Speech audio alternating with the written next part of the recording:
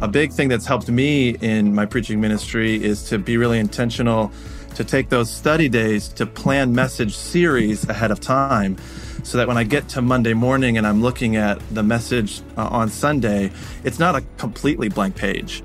I know what season of the church year I'm in if I'm going on lectionary, or I know what series I'm in or what book of the Bible I'm in. And I've done some work ahead of time to look at each week and develop some of the themes and be studying those passages. And that really jumpstarts my weekly sermon prep. Welcome to Monday Morning Preacher. I'm your host today, Kevin Miller. Today on this episode, we're going to talk about a make or break challenge for every preacher. And it's one that is going to be part of your week this week, because I know it's part of mine. And that is, how do I find enough time for sermon prep? Insert nervous, maniacal laugh right here.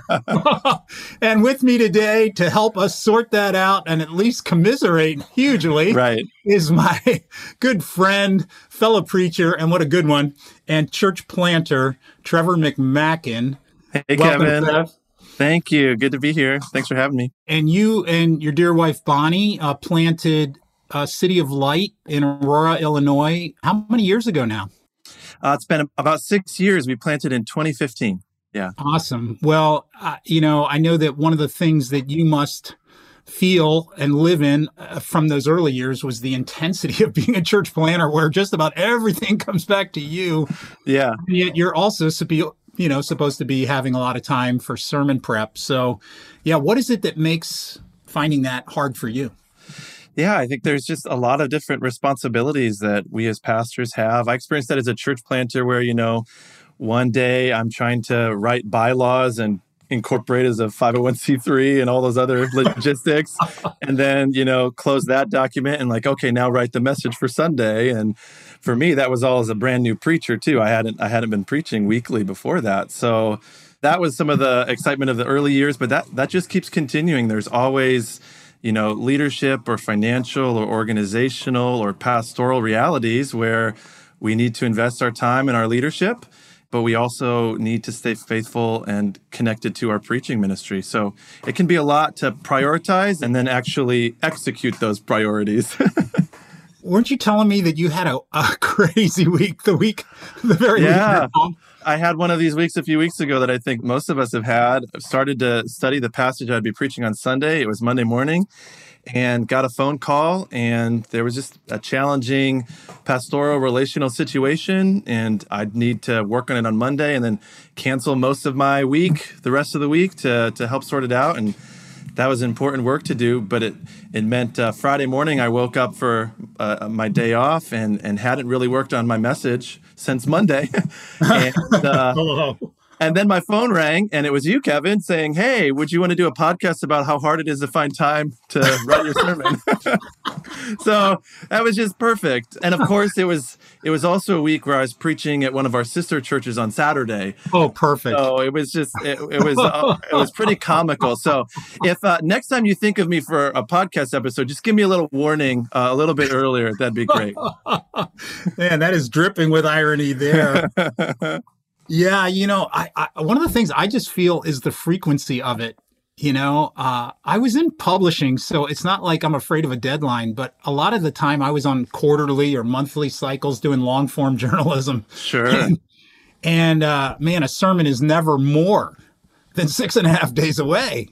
Yeah. And I want it to be good. And then there's all these interruptions. Like in publishing, my job was that. And there weren't, honestly, the insane level of interruptions now. And like you said, they're good and holy interruptions. I mean, they're part of the work we do and we love. But man, the car breaks down, someone passes away, and you want to be with the grieving widow and help plan that service and make sure it's really meaningful for everyone. And then, of course, you are going to write a message for the funeral service as well. And so I got to say, a preacher's job some days, most days, just feels too big.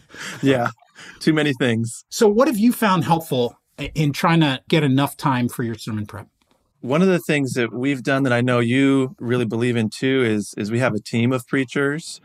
So you talk about the frequency of every 7 days. For me, every 3 or 4 weeks, I've got someone on my team preaching. And so that really helps with that frequency. And that allows me to do some of those things I haven't been able to do, but that are important.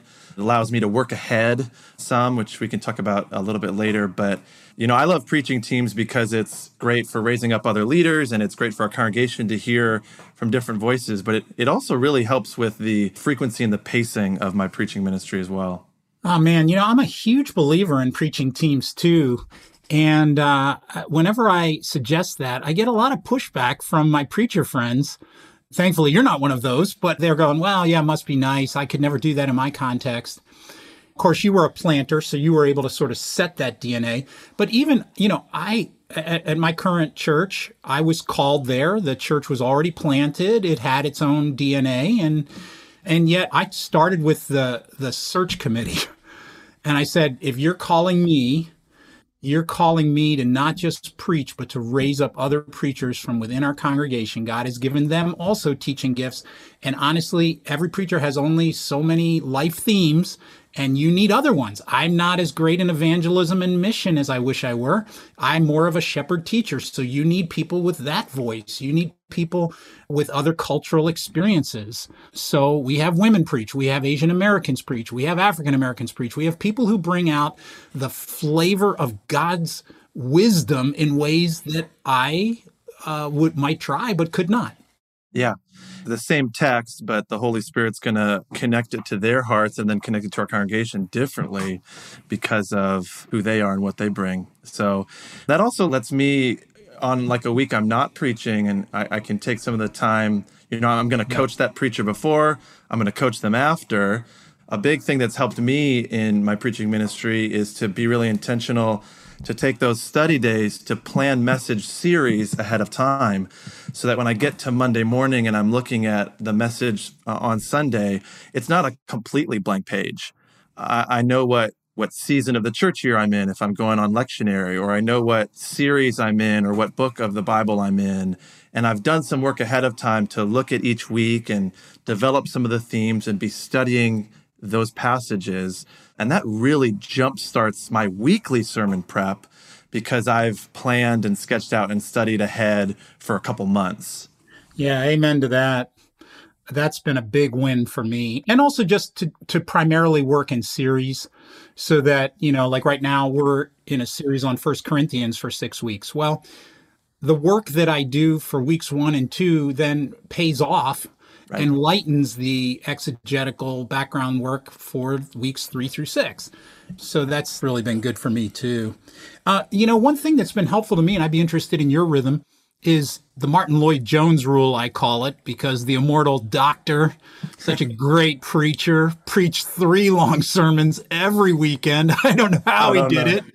But one way he did it was he guarded his mornings, and he writes in his book on preaching and preachers to guard your mornings. He wouldn't let any visitors, no mail. Of course, he didn't have to deal with email, chat, and social media.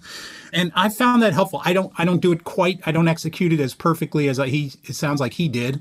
But if I can even get 2 hours of my morning blocked to work on the message, then I find I'm not like in terrible trouble by the end of the week.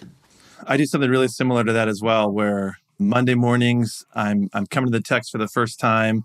That's really helpful for me to start right away because then it lets it kind of percolate and I can be thinking about it throughout the week. Yeah. And then I come back to it Wednesday morning and Thursday morning. So that's when I do most of my writing is those 3 mornings. And I try not to be checking messages or taking phone calls or doing email before lunch on those days. So I can just be as focused as I can because I can get really distracted and then I'm thinking about the other thing and it's hard for me to study and write. Oh man, you said it, my friend. I actually just finally gave up on myself. I realized I do not have self-control enough to stay away from the email. So I went out and spent money on software, freedom.to, and it just blocks out every site, every text, even on my phone. And just, if I try to go to a site, I get a bright green screen with a little butterfly saying, enjoy this freedom that you've That's good. That's good. I tried a software like that. It would redirect it to another page and I had it redirect to a GIF of Gandalf saying something like, "You shall not pass," or Nice. I have no memory of this place," or something like that. I found the best software solution for me was just paper. That as much as I can, like on What Monday. is this paper? Is that a software? Or? But yeah, it's like it's kind of like an it's like if you printed out a blank Google Doc or something. Oh, okay. Yeah, so I'll take my Bible and I'll take my journal and I'll just work kind of offline on it. And that helps me not go down other rabbit holes, not dig into other resources, especially early in the week, and just kind of sit with the text and in prayer. And then it's a lot less distracting because people can't message my journal. It's not on Wi-Fi or Bluetooth or anything. It's just paper. That is amazing. No, truly. I actually am jotting a little note here right now. Like I want to experiment with that on my Monday mornings. Yeah. Yeah. You know, one that's been helpful for me is the Pomodoro timer. It's just Pomodoro is Italian for tomato, and it was designed by someone who took a tomato timer, the ones where you turn the top. And so the idea is that you can do focused mental work for about 20 minutes, which is why I think a TED Talk is about 20 minutes. Right. And then it gives you 5 minutes off. And so I downloaded the simplest free app I could that had no bells and whistles, but it just pings me after 20 minutes and says, take 5.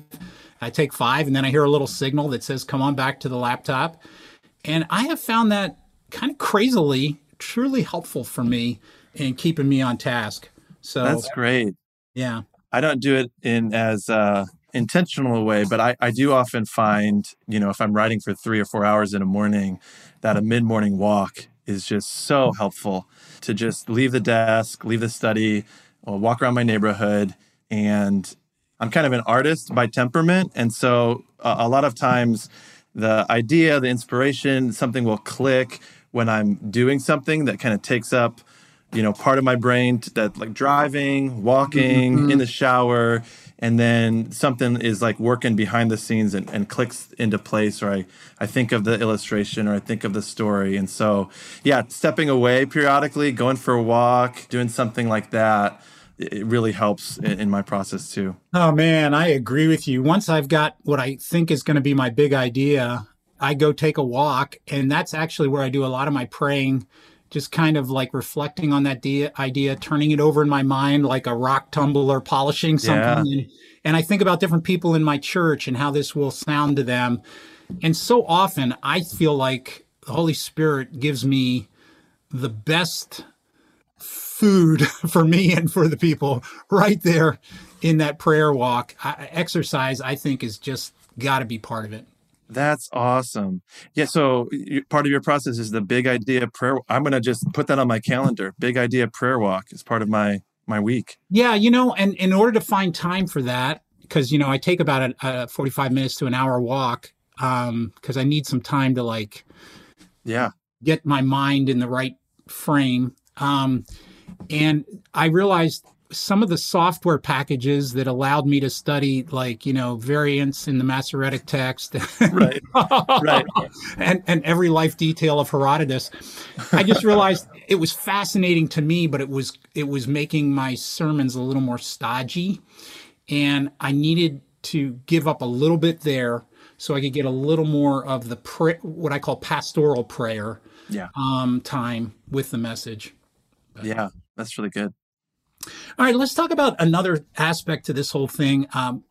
My wife, who's a leadership coach, in fact, she coaches a lot of church leaders and preachers about finding time in their schedules. And she says when you want to make a change, you have to make external changes, like we've just talked about, software, schedule, walks, prayer walks, paper, those kind of things.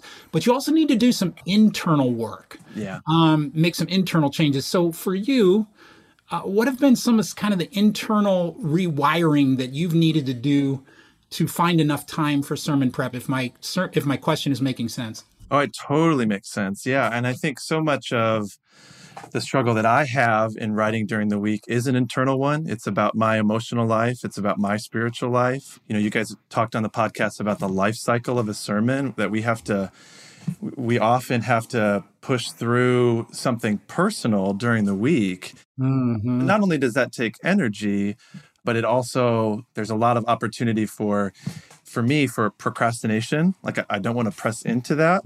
Amen. Preach the word. Or also I think the flip side of that is obsession, where it's like, I have to make this everything and it has to be the greatest. And it is a unique thing, in other parts of my job. If I don't prepare enough, or if I don't have time, no one sees the mediocre thing. But of course, in preaching, you have to then stand up in front of everybody. And so I think one of the most internal things for me is just this journey of preaching not being about me and kind of my needs and how I'm feeling or what I'm getting from it, but it being about the congregation and it being about my relationship with the Lord. So what is it that they need, and how am I being faithful to the Lord to feed his sheep with whatever I have that week? Boy, that is so fantastic, Trevor. I love that you have come to that at still a relatively early, part of your ministry. I had to learn that late. And so I actually now put a question into my framework for each sermon that I prepare. And it has this question: do I honestly love these people? And do I care more about what God thinks or what they think? And what it flushes out in my heart is stuff like, last week went really well. I was so happy with it. Oh, I got to meet or beat that this week. Well, that's ridiculous. But Right. It didn't, unless I pray about that, flesh that out. Or it's the opposite. Last week totally bombed. I knew it bombed. They could tell it bombed. It just didn't work. Man, I've got to prove to them that I'm not a schmo and I can do this, Yeah. or maybe it flushes out. I'm still a little stinging about a comment somebody made to me in a meeting last week. And if I don't pray about that right now, I'm going to carry that with me into the pulpit. Yeah. Yeah. And that's going to affect how we preach and what we say. And one of the impulses that I sometimes have to fight against in a week where I haven't had a lot of prep is to make the disclaimer, in the message. Oh, yeah. I Give don't me know. a break up front. Yeah. I've done that before. I don't know if you've done that, Kevin, or I've seen other preachers do it. And man, that's a diagnostic for me to go, oh, this has become about me. Not about them, not about the Lord. And so it's trying to reframe my preaching as faithfulness, not as excellence. Yeah. And because faithfulness is what the Lord calls me to. And there's, I love putting as much craft into it as I can. And I think that's wonderful. But we've also, have you had those weeks, Kevin, where you didn't have much time and you don't feel great about it, and the Lord uses it to change somebody's life? Oh my gosh, so often I'm telling my wife on the weekend, this is not going to go anywhere. I do not feel great about this, and then it goes fine, and people were blessed. And the way I've come to think about that is like I'm kind of a mom cooking for the family or a dad cooking for the family, and it's like, yeah, there's certain nights I'm going to pull out all the stops, like a birthday dinner for somebody, and I'm going to try to give it my best shot. But a lot of nights, it's just get food on the table. Just make it reasonably nutritious and serve them something so they don't die. Yeah, I think that's what Jesus meant when he said, "Feed my sheep." I think that's exactly what he meant. Yeah. One of the biggest things for me of trying to grow in that area, because it really is a struggle for me, the wanting to do well, the performance part of it has been Sabbath keeping. Part of my preaching rhythm and my weekly schedule is so that I can take the Sabbath in my preaching. Like I can get to a point in the week where I cease. And that just helps unhook some of this for me. This is amazing. I don't want to pause you very long, but just tell us, what day is your Sabbath usually? So I do Sabbath Friday night to Saturday night. Okay. And by Friday night, how Dinner much time. of your sermon is done? Most weeks I've had, 6 to 8 hours by then, on a good week. That's the goal. Yeah. I've got usually a big idea. I've got usually an outline. I've got some of the parts kind of crafted if all's been okay. And then I cease. I stop. Okay. And that has helped me in any anxiety I feel about it, any sort of perfectionism I feel about it, because then I just go, and Sabbath is about being with the Lord and sort of recognizing that this is ultimately his work. So Rabbi Heschel, he talks about, he says it's never possible to have all your work done. He's like, no matter, you could work for 6 days, you could work for 7 days, you can work for your whole life. You'll never have it all done. And I think that's true for a sermon. Like a sermon, is it ever done, right? At some point, you have to have a discipline of incompleteness and go like, this is enough, and I'm now going to cease. Oh, that is so great. Mako Fujimura, the great artist, he says the best art is incomplete. Yeah. The best art is incomplete. I love it. Yeah. So we make our contribution and then we hand that over to the Lord. I do that in my Sabbath keeping. That's the way I do that. And then Saturday night, I come back to it. We get all ready for church and I do another hour or two. But I also have a hard stopping point on Saturday night. And then I get up on Sunday and I preach it. And boy, it's been so good because so often on Sabbath day, the Lord will just lock something in place for me in my own relationship with him, in my own spiritual life. And so then I can actually do what needs to be done to finish it and to give it when it's less about me and when I'm more centered in him because I've kept the Sabbath on my sermon. So let me just say this to those of you listening to the podcast. What is an internal change, an internal work that you could do in your soul with the help of God's Spirit guiding you and maybe a mentor, friend, spiritual director, or counselor kind of working with you on it? I'll just give you an example for me. I want people to like me, so I wasn't saying no often enough to requests for things. And my spiritual director finally looked at me and said, Kevin, so you want people to think you're nicer than you really are. Woo! Which he didn't exactly softball it, but yes, he got me. So preacher, what is it that part of the reason for your struggle to find time is an internal one? Surface that if you would. And then are there any ideas that may have occurred to you while Trevor was speaking today or I about external change? Could I adjust my schedule, my software, my rhythms, whatever that may be? Because finding time for sermon prep is something for you every week. It'll benefit you every week, and it'll bless your people as well. Well, this has been Kevin Miller with Trevor McMacken, pastor of City of Light Anglican in Aurora, Illinois. And we come to you from preachingtoday.com, the resource from christianitytoday.com. And if you don't have a membership there, join me and get one. All right. Thank you for listening.